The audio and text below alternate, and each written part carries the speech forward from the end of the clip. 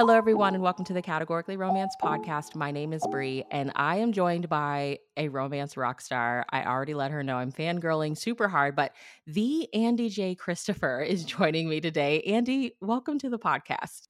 Thank you so much for having me. I'm super excited to be here. I'm so happy you're here. So tell us a little bit about you. So I write romance rom-coms with um uh, basically unlikable heroines. That's my thing. And the men who love them. And well, people who love them. So I am an attorney by day and a romance reader and writer by night. I started reading actually category romances when I was about 10 years old, and I found a bag of Harlequin romance novels in my grandmother's closet, and I quickly realized which ones were going to have more kissing based on the author and divided those out immediately. Okay. So I've been reading romance since I was 10. I started writing romance about a decade ago now. I wrote my first book, and then I wasn't published until January of 2017. So, Okay. Okay, because you're an attorney, so that's a lot of school. yes. So how did I think romance is just that genre. Like, I haven't been reading romance all my life like a lot of friends have. Like, I started, like, right before I turned 30, but it's, like, definitely that genre that when you fall in love with it, you're like, "I wanna do this." So, was it always, like were you always inspired to write, or, like, how did the writing bug hit you? Like, how did it happen? I mean, I think I started writing my first romance when I was like 13. I never finished that one. But I always thought I might want to write a romance. And then when I was in law school, I would like take breaks with romance. I would read like I was still getting a subscription to like Harlequin Blazes, so they would send them to so I would read, at least 6 romances a month. And then I took a break, I think, from reading romance.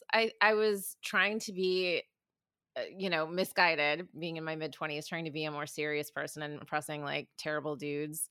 So I started reading like serious literature. And then, like 50 Shades of Grey came out, and I was like, well, if we're cool about reading romance again, I'm gonna go back to reading romance. So then I discovered like some of my favorite authors like Kristen Ashley and Lauren Dane, and I also started reading more historicals. Like I, whipped through Sarah McLean's backlist, and that led me down the road to like Lisa Kleypas and you know basically to sort of all of the areas of romance. Like I was so happy when Ice Planet Barbarians got popular during the pandemic because I had read like the first 5 of them over a Christmas break a few years earlier.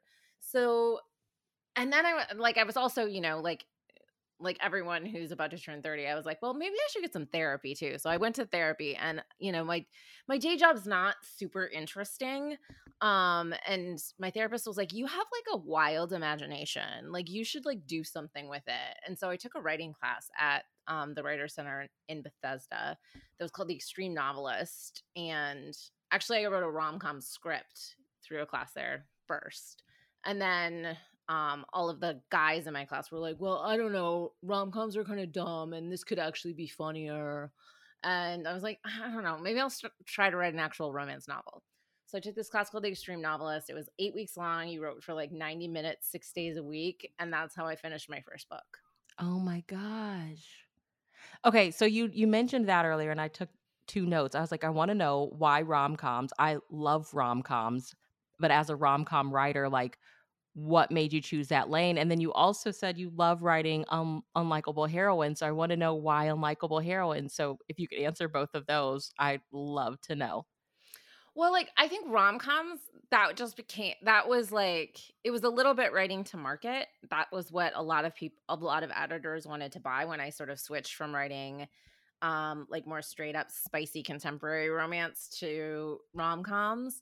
And I was trying to think of what I wanted to write next, and I happened to watch How to Lose a Guy in 10 Days. And I was like, oh, this is like a great setup for a story, but this doesn't feel real anymore because none of my friends are trying to appear super like a cool girl to Yeah. guys. It's always guys doing terrible things that make us not want to date them in sort of like the heterosexual dating world. So that's how my first rom-com, Not the Girl You Marry, was born. And then that, did well. And so I started writing more, romantic comedies and kind of letting my imagination run free with respect to the concepts. And so I think probably one of my strengths as a writer is um the ability to set up a really high concept story. Hmm. And so I think rom-coms, which are what basically every single title contemporary romance is being marketed as anyway these days, really lend themselves to like a high concept. So what was the journey like for you getting Not the Girl You Married published? Like, was it easy? That one was really easy. It was wild. It was only on submission for a few weeks. That So is it would just amazing because yeah. that book was everywhere, which well deserved, but to hear Thank that it you. was easy, I'm like, "What?" Yeah, I mean, once the idea clicked and then I had just signed with my previous agent, and you know, I told her what I thought I wanted to do, and she was like, "Yes, yes, let's do this." And yeah, it was within a few weeks that we ended up selling that one. So Yeah. And I love it because like you said, like you watch those like 90s, 2000s rom-coms and if you're a fan, you're going to love them, but they are kind of like these moments in time. Like every time I watch like an old Nora Ephron or like Sleepless in Seattle, for example, I'm like, how would this work today? Because this would not work today. Like if this movie came out today, how would it work? And that I love like with your writing, you breathe new life into these stories that are so familiar. Like they're classics and they're great stories, but it's like I get to see this in a different way that works. right, I think that's also now to get back to your second question, where like the unlikable heroine comes in. And like I don't think my heroines are unlikable, but I think sort of in the canon of romance, like it's fairly recent that you're able to write like a grumpier heroine Yeah. and have readers respond well to that. And not all readers do, but like I feel really strongly as a biracial Black woman that I want to stand for women like me getting to be messy and horrible, just as much as like, a white romance heroine can be. And so I don't want her to just be clumsy. I want her to be truly flawed. Mhm. And to me that's just interesting to write about, and to write about women who are like me being truly flawed and also truly loved is like my whole mission statement as a romance author. Yeah. Do you remember when it hit you, like, whether it was first book or to now, like that moment where you were like, okay, I'm doing this and people love what I'm doing? Do you remember when that hit you? I mean, I still don't think it has. Like I'm still like I when you think of like the people who really have a legacy, if you think about like, like anyone who's on like the Fated Mates Trailblazers episodes, you Mhm. think about those authors. I still feel like I'm sort of at the beginning of that journey.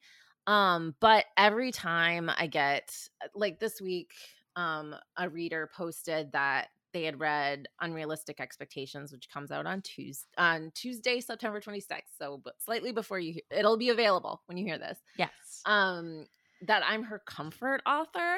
Oh, That like yeah. always just hits me in the feels and I start crying a little bit. So I mean, every time I like if I go to like an author event and people are like, "Oh my god, I can't believe I'm meeting you." I'm like, "I'm just me, I promise." Like I'm just so normal. like I'm fangirling over here about someone else, I promise. Like So for you as I love to find out as a romance writer and reader, what is your romance era right now? Like what are you into? oh my god. I I have been reading, I have been gifted with the opportunity to read, Nikki Payne's latest, Sex, Lies, and Sensibility, Okay. Okay. and I am definitely in my Nikki Payne era right now. I also and this book just came out recently, Regina Black's The Artist Scandal. So I Oh. am in my Regina Black stan era right now. I am perpetually in my Sarah McLean stan era. She's so Um great. she's Yes. so great. And so I just like my era is always or right now is I want to read books that feel just like really unapologetic. And I want to read books that are um that like make me want to be better.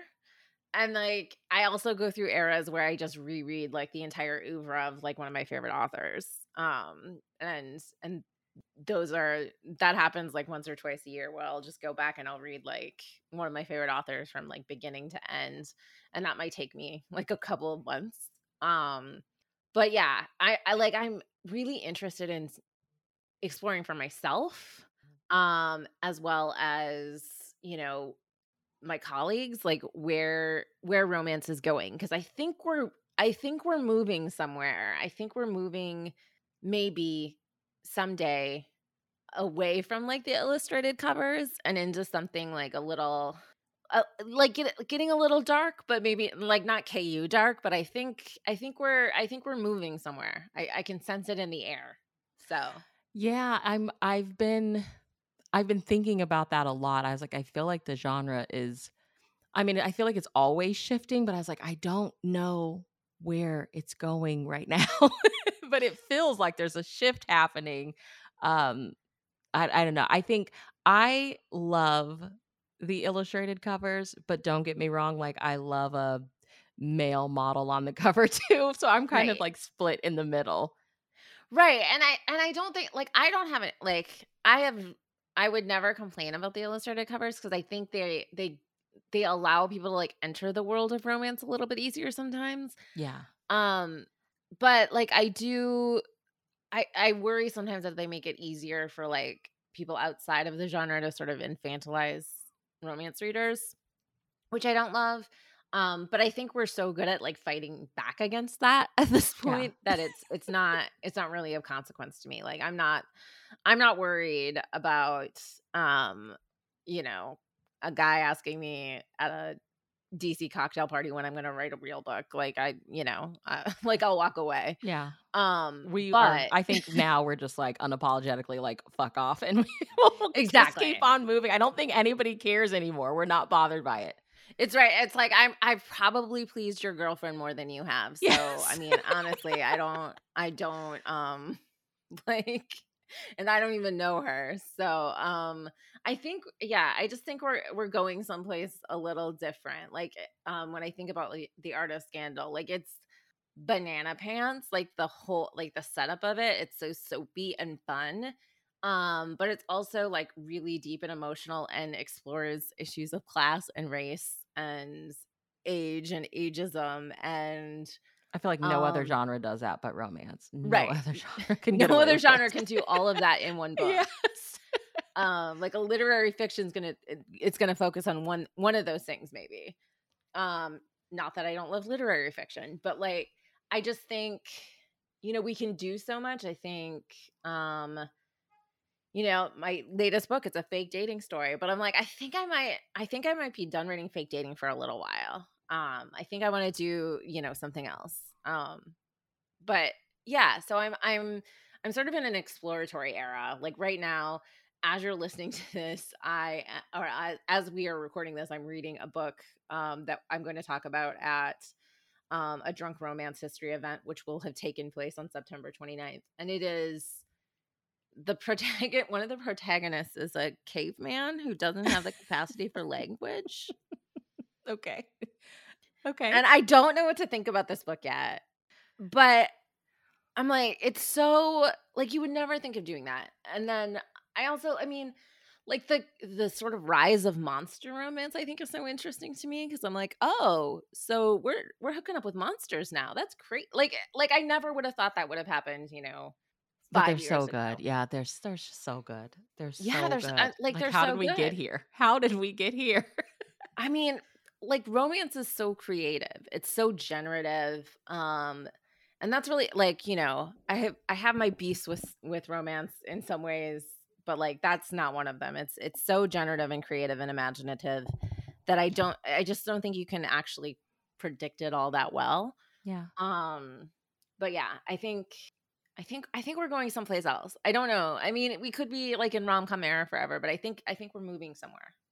With you mentioned fake dating, which Mhm. I I love, but as a writer, you mentioned you wanna do something else. Why do you think it is a trope that I mean, in any of the fake, whether it's, marriage of convenience, fake marriage, the fake tropes, I tend to really love, but I know I hear a lot of readers that do, they're like, it's all over the place. As a writer of it and as a reader of romance, why do you think it is like such a like everlasting trope? Like it's never going to go anywhere. And for somebody that like creatively has done it, how do you know like, okay, I need to switch gears a little bit? Well, I think I mean, I love it too because I if I didn't love it, I wouldn't have done it, 3 times in my last 5 books.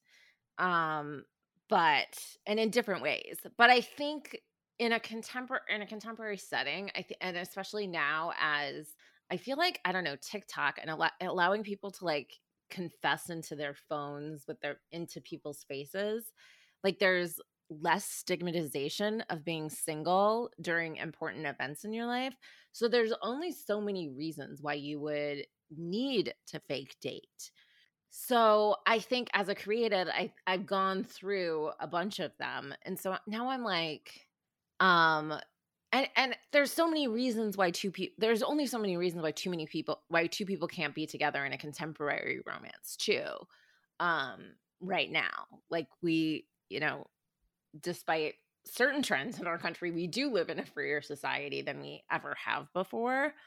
Um, so I think it's sort of whimsical. I think that's why Yeah. people like it so much. It's sort of like, what if I could tell my ex to suck it, like, by having this, like, hot billionaire fly me to my brother's bachelorette party? Like, not the kind of guy. Yeah. Like, why if my job depends on me being like into dating, into love and into dating and marriage, like not the girl you marry, like I'll just fake date this guy and prove it. It's like one of those things where you're like and also like I think people love to watch other people being wrong about what they want and what they need on the page in a romance. Like that's I mean, for me, like when a hero is like, I'm allergic to feelings, I'll never feel anything. And then he has a feeling. So this is why I love a Harlequin Presents because like they've never met a feeling in their life. Um that I mean that's everybody's favorite thing. So people who fooling themselves is fun to read. And it's fun to write too, because you're like, oh, these two dummies. So you started with Presents and you said you had a subscription to Blaze. Yes. What did you love about Blaze? I mean, I loved that they were spicy, and I also loved that they were like, sort of like regular people that I felt like I knew. Yeah. I think those authors were like writing a category romance. I think Nora Roberts said it's like it's choreographing Swan Lake in a phone booth. Yes. They get those like emotions, they get those like conflicts like out on the page so early. And one thing I love in a romance is when the hero where the two main characters or three main characters or however many main characters you have are not apart that much, where they're like on the page together through most of the book. So it's all relationship.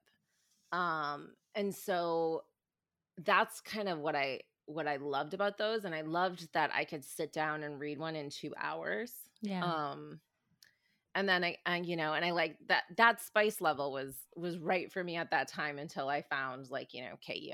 Yeah. Yeah. Um, okay, we have to talk unrealistic expectations. Yes.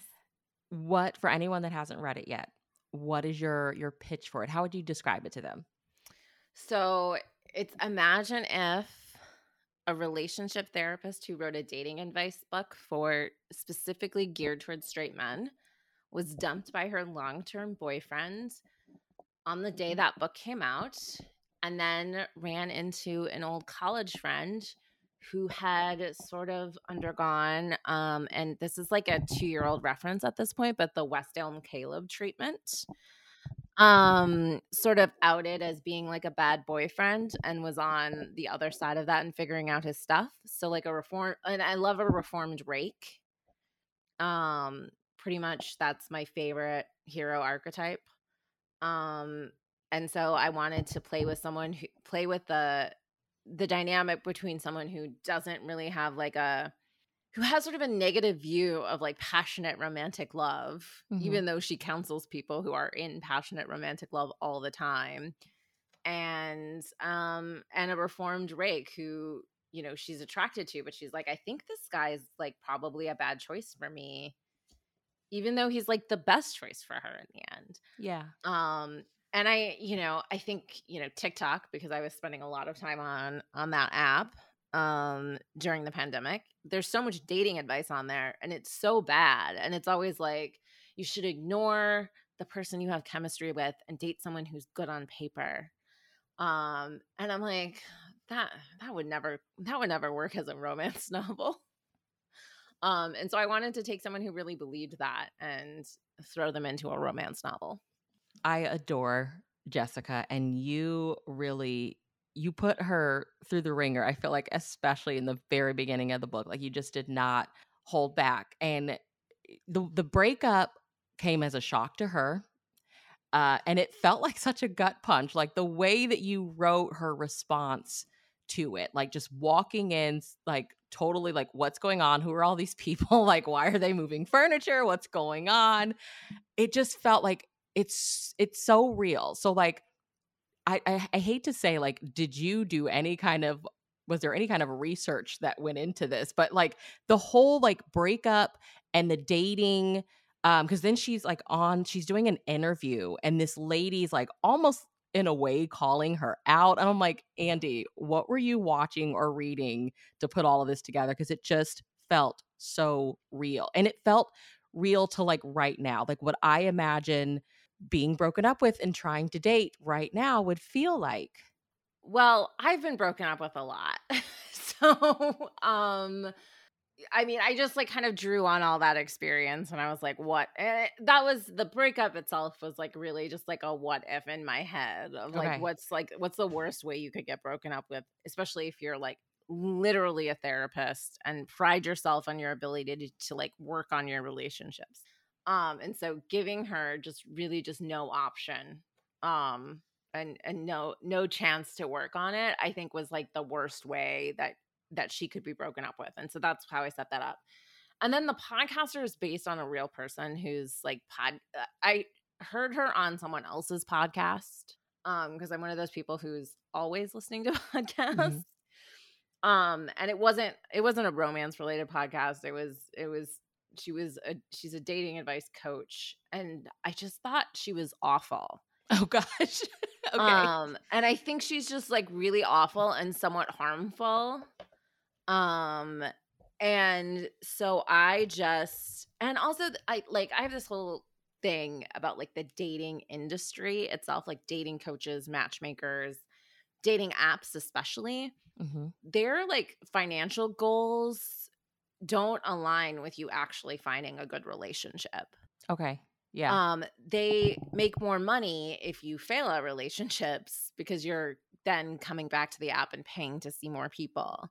So it's really sort of like social media too. It's like you're not you're You not the are a customer, product you're to the them. product. You're the product.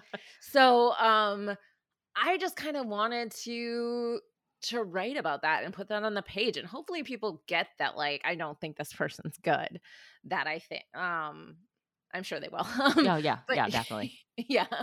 Um but I just wanted to put that on the page because I think it's so antithetical to like what I do as a romance author. And people are always like, well, you're a romance author. Like, why are you single? Why aren't you out dating a lot? And I'm like, because dating is terrible. Like, um, if you like, I don't expect to like experience a romance novel. And I think that's, that's the origin of the title. Like no one's expecting to actually experience the romance novel. And so, but we all should be having like unrealistic expectations at this point. Um, but I wanted to like write about that and how like, dating and dating advice and sort of this like dating industrial complex is not good for the world of romance. Yeah. Or good for, people looking for true and genuine connection necessarily. Was it always a no-brainer? Like, did it immediately come to you that, like, Jessica wrote this dating book for men? Or did you ever think, like, she wrote it? Because you did say at one point in the book, I think it's when she's talking to the podcaster, and she's like, "Men don't buy dating books." And I was thinking, I was like, "When's the last time?" Because I used to read a ton of just nonfiction, like, self-help type stuff, and I'm like, "When was the last time?" Like, I remember Steve Harvey's book coming out, and I'm like, Yeah. "That was for women."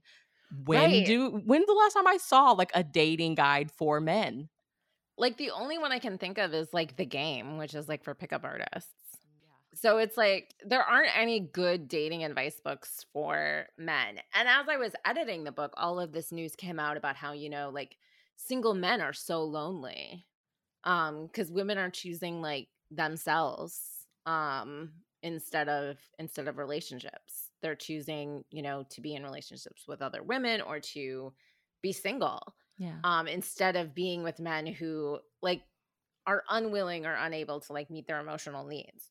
And so I think, I hope that they're like genuine and I think Jessica's genuinely qualified to write a dating advice book for men because like, you know, it's really like it's a guide in my head what the book is because I don't put much of the book in the book.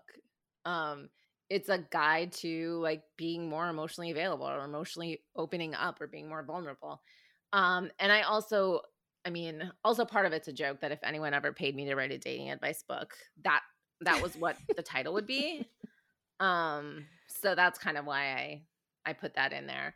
And I mean, like I don't know if you remember, like the early aughts were rife with like terrible dating advice books. There was one that was like, "You're single because you're a bitch," and it I was just remember, like, yeah. yeah, it was so mean. And I was like, you could have entitled a dating advice book, "You'll be alone forever because you're a fat ugly cow." And Like it would have been and it would on have been that first table at Barnes& and Noble or yes. Maximilian. Yeah. Yes, it would have been everywhere. It would have been a New York Times bestseller. And so, as like an elder millennial, when I'm explaining to like Gen Z friends that like, hey, like you have to give some of your elder millennial friends some grace because of the like rampant like fat phobia and like misogyny that was just part of the air and the water when we were coming of age. Or even, like, the dating shows, like, I Oh my I god. don't do you remember MTV used to have that show called Singled Out? Like, I was, like, a kid, like, I'm born in '86, so I was, like, a kid watching this, and I just remember being addicted to it, and I'm like, "Huh, this is how people find love." Like, they go on these dating shows on Right. MTV. Right. I mean, even now, like The Bachelor, are you Yeah. kidding me? Like, um, and then I had someone because apparently they shot a season of Love Is Blind in DC. I had like two people say, "Oh, you should go on this." I'm like, I No, would yeah. never, not even for publicity. Like, The horrible things that um, I hear about the behind the scenes of The Bachelor, I'm like, "No, thanks. No, thanks." no, I would get kicked off the first week because like I would say, this guy's a douche. I don't want to be here. Um, I mean, I am kind of interested in watching, like, The Golden Bachelor, though, because I feel like that's gonna be the horniest season of The Bachelor ever. Oh, yeah. Um, like, I just feel like when people reach a certain age, they're not down for the BS, and it's just gonna be a party. Well, what happened? Like, how did Galvin and his situation come to you? Because I loved that it was an influencer, and it just kind of showed, like, yeah, you it's so as somebody that, like, has spent a lot of time on social media, it's like you showed kind of the downfall of being with someone who has millions of followers. Right. So I was thinking, I was like, what if like Kim Kardashian dated like kind of a regular guy, but like an architect who'd been like on, something like Selling Sunset or something. So he's sort of like a mini influencer, like because he has to be for his career because he's a residential architect. And so he sort of has to be online a little bit, but she's like really, really online. And yeah, I mean, I think it's just terrible to like, I think it would be terrible to date someone with millions and millions of followers. I think, for me personally, like if I did actually date Lewis Hamilton, which is a dream of mine, um, you would get picked apart constantly. Yeah. Um, but also just like if you break up, then and they can kind of like, you know, rally their trolls around you, like against you. It's just a nightmare. And You're I also done. felt like, that there was that West Elm Caleb story and like this guy doesn't sound great. He would like, you know, send the same playlist to every girl he was dating. He would make all sorts of promises and then he would disappear, which is not, I mean, that's just run of the mill bad guy stuff, right? Right. Um, but then he got his, like, life destroyed on, because of TikTok. Yeah. Or, like, the guy on the couch whose girlfriend showed up, and he was sitting next to another girl, and, you don't know the story, and then, he's getting doxxed. So, I just think, I kinda wanted to explore that dynamic and how, like, that thing happening to him could, like, actually prompt him to grow. Yeah. Yeah. And then, I mean, that's when all the, like, fake dating magic happens. Is it her Exactly. publicist? Like, he is, like, intimidate her publicist is very intimidating, and everything comes together, and I was like, "Oh," I love when they both have a reason they need for it to happen. Like, they'll benefit from the whole fake date. Right. I mean, that's a huge challenge in the setup of a fake dating romance is like they have to have a good enough reason to fake date. Because if they don't have a good enough reason to fake date, like why would they do it for very long enough to fall in love with each other? Mhm. And I also think it's important for me at least to like show that they're a little, at least a little bit attracted to each other before like the fake dating happens to make it a little bit more attractive. But I do love the character of her publicist. I like for me in like a romantic comedy, my favorite character is always like the like pushy, overbearing best friend. And so like in Thank You Next, Alex's best friend Jane is Yes. probably one of my favorite characters to write because she's just like she just says exactly what she thinks and I love to have that person who kind of like sees through the ruse of the fake dating. So like Abby, I think, in my head she saw them together and she's like, oh, he seems much better for her than that other guy. Yeah. I hated him, She so was, like, let referring to Luke at one point, and she's like, "I can't make that much magic happen." It's like, she's great. exactly. That's the kind of character that really makes like like a romantic comedy, especially a fake dating one, sort of like that's the magic. Like side characters are probably some of my favorite characters to write. I love her friends. I love Jessica's friends. Is it Barbie and Kelly? Is it Barbie and Barbie and Kelly? Kelly, those are Barbie and I Kelly. I stole my college friends' names, and so I'm preparing myself for like, is this really how you see me? And I'm like, no, I just stole your name. Why was it like, is it important for you? Like, was it important for Jessica to have them to you? Yeah, I mean, I don't like to write like Galvin, you don't really see his friends. And like one thing I am like, one area of growth for me as a romance author is I'm like, I'm not like, I'm gonna give my guys more friends, I think, going forward. But because it's I mean, because everybody needs friends. But I really always, even though I write, quote unquote unlikable heroines, I'm never gonna write like a quote unquote cool girl who who like doesn't get along with other women. I think that's just it's like unrelatable to me. Yeah. And so like I rely on my friends a lot for a lot. And so yeah, I her think like so too. Do you feel yeah. like the era of the cool girl is over? I feel like I now women are like, I need my girls. I need my girls. Exactly. I think it never started for me because I was like, "Oh, wow, I guess I'm not a cool girl. Cool. Thanks for letting me know." Um, but I think it is over. I don't think we're doing that anymore. We're not, trying to be cool for dudes because like I think the sort of like men's loneliness research tells us that like letting a dude isolate you to meet his emotional needs is not like the way forward. It's not the way towards happiness. And Yeah. so, um, you know, y- you can't get like I don't I still like I am a romantic because I write romance, but I just I don't think you can get everything you need from one relationship. I think you have to cultivate like a circle of relationships around that central romantic relationship if you have it. And also like single people deserve to have like, emotional fulfillment too. So, Yeah. So we were chatting before we hopped on here. Like, I really wanted to talk because as I was reading this, I was like thinking about all the big pop culture breakups that mhm. affected me. I don't know. I think it's because Galvin's ex was an influencer.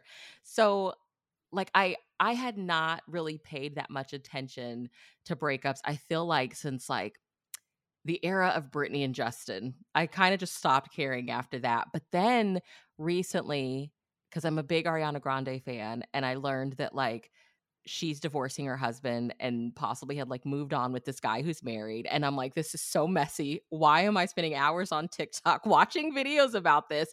And I'm like, "I have to talk to Andie about this because both of our characters are broken up with." What is our interest, our fascination with the breakup? Well, when I was in, the aforementioned law school, I did spend a lot of free time or time in seriously boring classes on like go fug yourself and like gossip blogs and like like even like Perez Hilton or Oh like god, the yes. Defamer. Like, I had to read my stories every day. And so I think I've always had an interest in like pop culture breakups. And more recently, like I'm a Who Weekly listener. And so it's like it's all the celebrity gossip you need to know about the celebrities you don't. So it's like basically people when you mention who they are, they're like who. And I think like SpongeBob and like Ariana Grande is a them, but like SpongeBob is definitely a who. The guy that she Yes. allegedly moved on with. And so, like, I'm interested in that. I think it's probably a character flaw, but I love mess. Like I follow Formula One and I follow like the wags and the breakups just as closely. Like Yes. like one of my Formula One friends is also she's also a gossip aficionado. So like she'll be in my DMs or I'll be in her DMs. Like if we see like something suspicious, like in the social media presence of like one of the drivers, and like she'll be like, I saw this woman has a lot of self-help books recently. I think they're breaking up. Or like Yes. right. Or like this guy always dates women who are exactly the same. I wonder what his deal is. Like they could all be sisters. Like it's wild. So like that's fun for me. And like I mean right now, like the whole PR game and it's divorce is terrible, especially when there are children involved. But like the Joe Jonas and Sophie Turner like PR mess around their breakup is so interesting to me, and, like, the fact that she just, like, went out to dinner with Taylor Swift was honestly chef's kiss. Like, she was already winning because, like, he was, like, desperately trying to paint her as a bad mother when she's like, "I was working and you're their father, and this is what we agreed to do." Yeah. Yeah. Um, but yeah, so I just find that fascinating. I've always been a gossip aficionado. Oh my gosh, I know. I just like I felt so reconnected with my younger self. I was like, I am spending hours into this. And I think the most interesting part of like the Ariana situation was I was like, people don't even know she's married. Like, Right, because how she did just you guys married this not know? guy. Yeah. She just married this guy. And like I also think like if you and she's really young. So I feel like when you get married that young, it that's a hard sell for me. Like, I feel like maybe they shouldn't issue marriage licenses to people under 30, but I mean, that's not fair. It's not true, but like, um, Do you think it's, maybe. like, something that, like, we're because I've been like, is it because it's something that if you are a dater, if you've dated, we all experience? Is it just, like, the juicy mess of it all? Like, what are we so interested in this for? I mean, I think because, even influencers, celebrities, even like everyday people sort of curate their lives so much for public consumption now. I think it's inherently titillating to see when that sort of facade that people build up falls apart. I mean, I think we've always really been interested in public versus private personas. I think like I was recently listening to Fated Mates again when they had Jackie Collins' I daughters on. I listened to that episode, like, twice back to back. It's Yes, so twice in the good. same day, twice in the Yes. same day. It's amazing. And I've been obsessed with that documentary since it came out. Like, I've been evangelizing about it. Oh, same. When they talk about her dad, like, her husband and how he would, like, stand at the bottom of the stairs and just, like, watch her walk down. Oh, I swoon every time. So Swoon, good. swoon. And also how he, like, encouraged her to actually write a book. I feel like that's how you know who to marry, Yeah. is the guy who's like, "Yeah, yeah, I think you should actually finish a book." Who is willing to give up, like, time and attention in order to see you succeed and follow your dreams.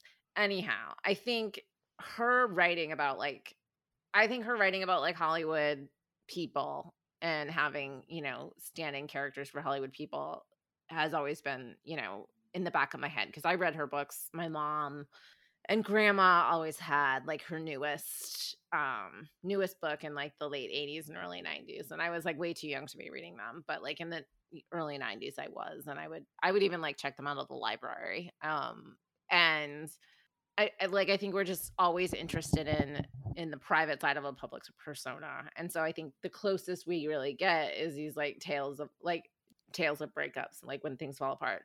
Like, why were we also fascinated with, like, that moment in the elevator with Beyoncé, Solange, and Jay-Z? Because Yeah. it was not part of their public persona. The But curtain was peeled back.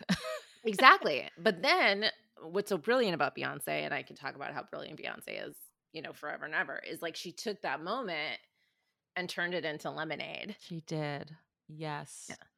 And I mean, we always had like we had blogs and we had like I used to spend like entire Saturdays watching the E channel, like E True Oh my god, Hollywood Story. I love But it. like how do you think now and I thought a lot about this because Gavin's ex was a social media influencer, like the world of now TikTok and Reels, like how do you think that has affected how we view breakups? I mean, I feel like TikTok, what's so interesting about it is like I've seen a lot of people like influencers or content creators on TikTok start dating each other and then break up. And then there's that mess, but the mess is sort of a puzzle. Like Mm, you gotta solve a mystery. yeah. And so I think I mean, especially when TikTok came to prominence, it was like during a time when we didn't have anything to do outside of the house. So like, getting to solve a mystery from the comfort of your darkened bedroom at 3 a.m. is very appealing, and so I think it sort of democratizes it. It turns us all a little bit into gossip columnists. Because you used to just have, like, like Cindy Adams and Liz Smith that would show like, my grandma would watch talk shows during the day, and so they would go on, like, the Joan Rivers show and gossip about people, and so, like, I remember it's like Burt Reynolds had, like, a really messy divorce in the '80s that I recall for some reason, and I was literally a small child. Um, I feel like the roots of our, like, love of mess I'm like, I used to watch Jerry Springer as soon as I got home to my grand's after school, and then it moved to, like, Maury, and it's like, he's doing all these paternity tests, and I was hooked because nobody was ever the father, and I'm like, that's where it started. That's where it started, and now we all watch, like, Housewives, and that's like I feel like Housewives have fully replaced soap operas in a way. Yeah. Like, you don't have to watch soap operas because and those are a lot of, like, the same stories over and over again in different packages. Housewives, same thing. Um, but sometimes a little bit glossier, and they're real people, so it doesn't feel as like, "Oh, this isn't as cheesy because it's a real person," but also it's not real. Yeah. Um, but I think yeah, I think it all goes back to, yeah, Sally Jessy Raphael and, Oh, with the big red glasses, with the bless big her red glasses. heart. Yes, loved that show. But I mean, I also, like, learned like, I think that was the first place I learned what a white supremacist was, like, on Phil Donahue. So, like, they did provide some education and, not a good education, but they did. Um, but, like, I think just as humans, we love mess. Yeah. We see mess and we wanna figure it out, and we wanna, I think there's, like, a craven part in a lot of us that, like, wants to feel like, "Oh, this would never happen to me because 'cause I'm better than this," and it's not true, like, it could happen to anybody. Sort of like our love of true crime, like, you wanna figure it out so you don't suffer the same fate, but the irony is, like, you there's nothing you can do for the most part. Wow, I'm so dark. Okay. I mean, I thought about it, I was like, some of my favorite songs, I think most of my favorite songs, like, when you really sit and read the lyrics, you're like, most of the best are breakup songs or, like, heartbreak songs. So it's Right, like I mean, let's think about Taylor Swift. yes. Like, you know, every time she breaks up with someone, she's like, I'm sure it's like I would feel like a cha-ching in the back of my head. It's time to write another great album. Exactly. Like, there's a couple Taylor Swift songs that I turn on just to, like, remember a bad breakup and cry if I need to, like, evoke that to Yeah, write something. yeah. So, what do you I'm sure are you working on something now? Like, what do you wanna do next that you haven't done yet? I am working on some things that I cannot talk about Okay. because But, they like, trope-wise, is there something you're like, "I really wanna try this?" I am, like, exploring okay, so I think I can say, like, with the thing that I'm writing now, I'm exploring or things that I'm writing now, I'm exploring capitalism, Okay. class, um, beauty, aging, um, and time. Oh, I love that. Okay. So so those are themes I'm exploring, in a really fun, still humorous, but probably darkly humorous package. Okay. Well, I'm gonna ask you some, like, random round out questions, just whatever comes to Absolutely. mind. Are you Love it. ready? Yes. Okay, if you came with a warning label, what would it say? I think I would put unlikable heroine on. Okay. Yeah. Love that. We need that on a shirt. Mhm. Um, what is your all-time and if it's more than one, that's fine, all-time favorite rom-com, whether it's movie, book, whatever? Oh, crap.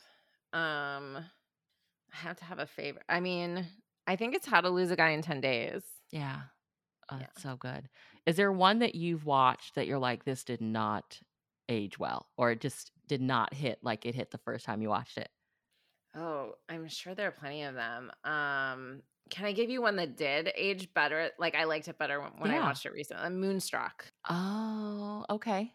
I Okay. liked it better when I watched it recently than I did when I was much, much younger because I don't think I fully grasped, like, the full world of emotion in that movie. If you could have the experience of rereading a book for the first time, what book would you pick?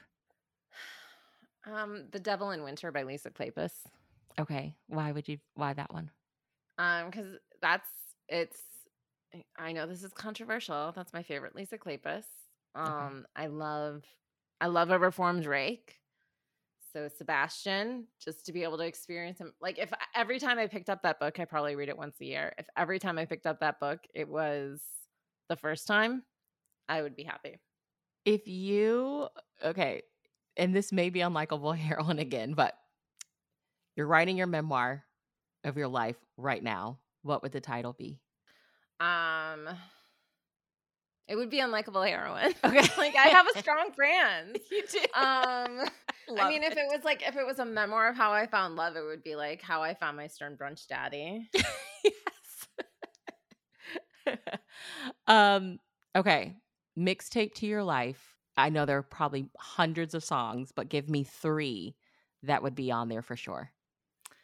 Um, the one by Taylor Swift. Mhm. Um, I'm gonna go to the Spotify Okay. and go to and then it would probably have to be one of my grandmother's songs. So I based the character of Lexi Turner in Thank You Next on my grandmother, and her name is Loreza Alexandria, and it would probably be Send in the Clowns, her rendition of that song. Okay. And then there's gotta be a Beyonce on I was there. about to say, There's gotta be a Beyonce on there, but that's like really, really that's hard. I'm gonna I mean, because she just has so many. she has so many. I'm gonna go with Sorry by Beyonce. Okay. Okay. And I mean, we're recording this on a Saturday, so it's Saturday night and you're like, "I want takeout for dinner." Where would you order and what would you order?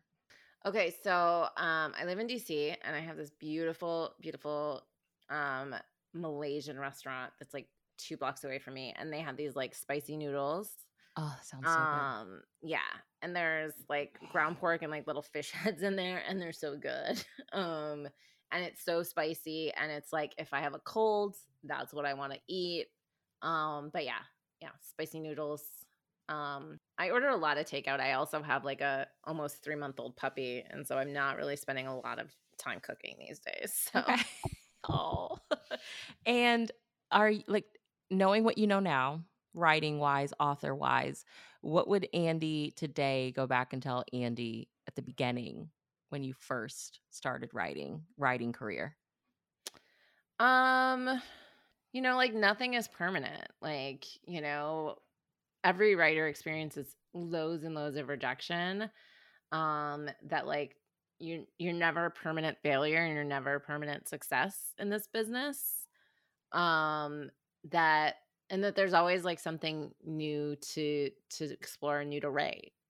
Well, where can everyone keep up with you online? So I did finally deactivate my Twitter. So I'm no longer there. But I am on Instagram at author Andie J. I am the same on TikTok. I don't make a ton of TikToks, but I am there. My website is andiejchristopher.com. And then I have a Substack. It's called the Stern Brunch Daddy Digest. I'm going to be doing a little um spooky season serial that's like it's been previously published on on a smaller scale as part of like a Patreon um in October. So Oh my gosh. Okay. All right. Well, links to all of that will be in the show notes, listeners. You need to keep up with Andy J. Christopher. You need to get your copy of Unrealistic Expectations, Jessica and Galvin. They're just so perfect. Thank you so much for hanging out with me today. thanks so much for having me. This was so much fun. I'm glad we got to meet I virtually. know.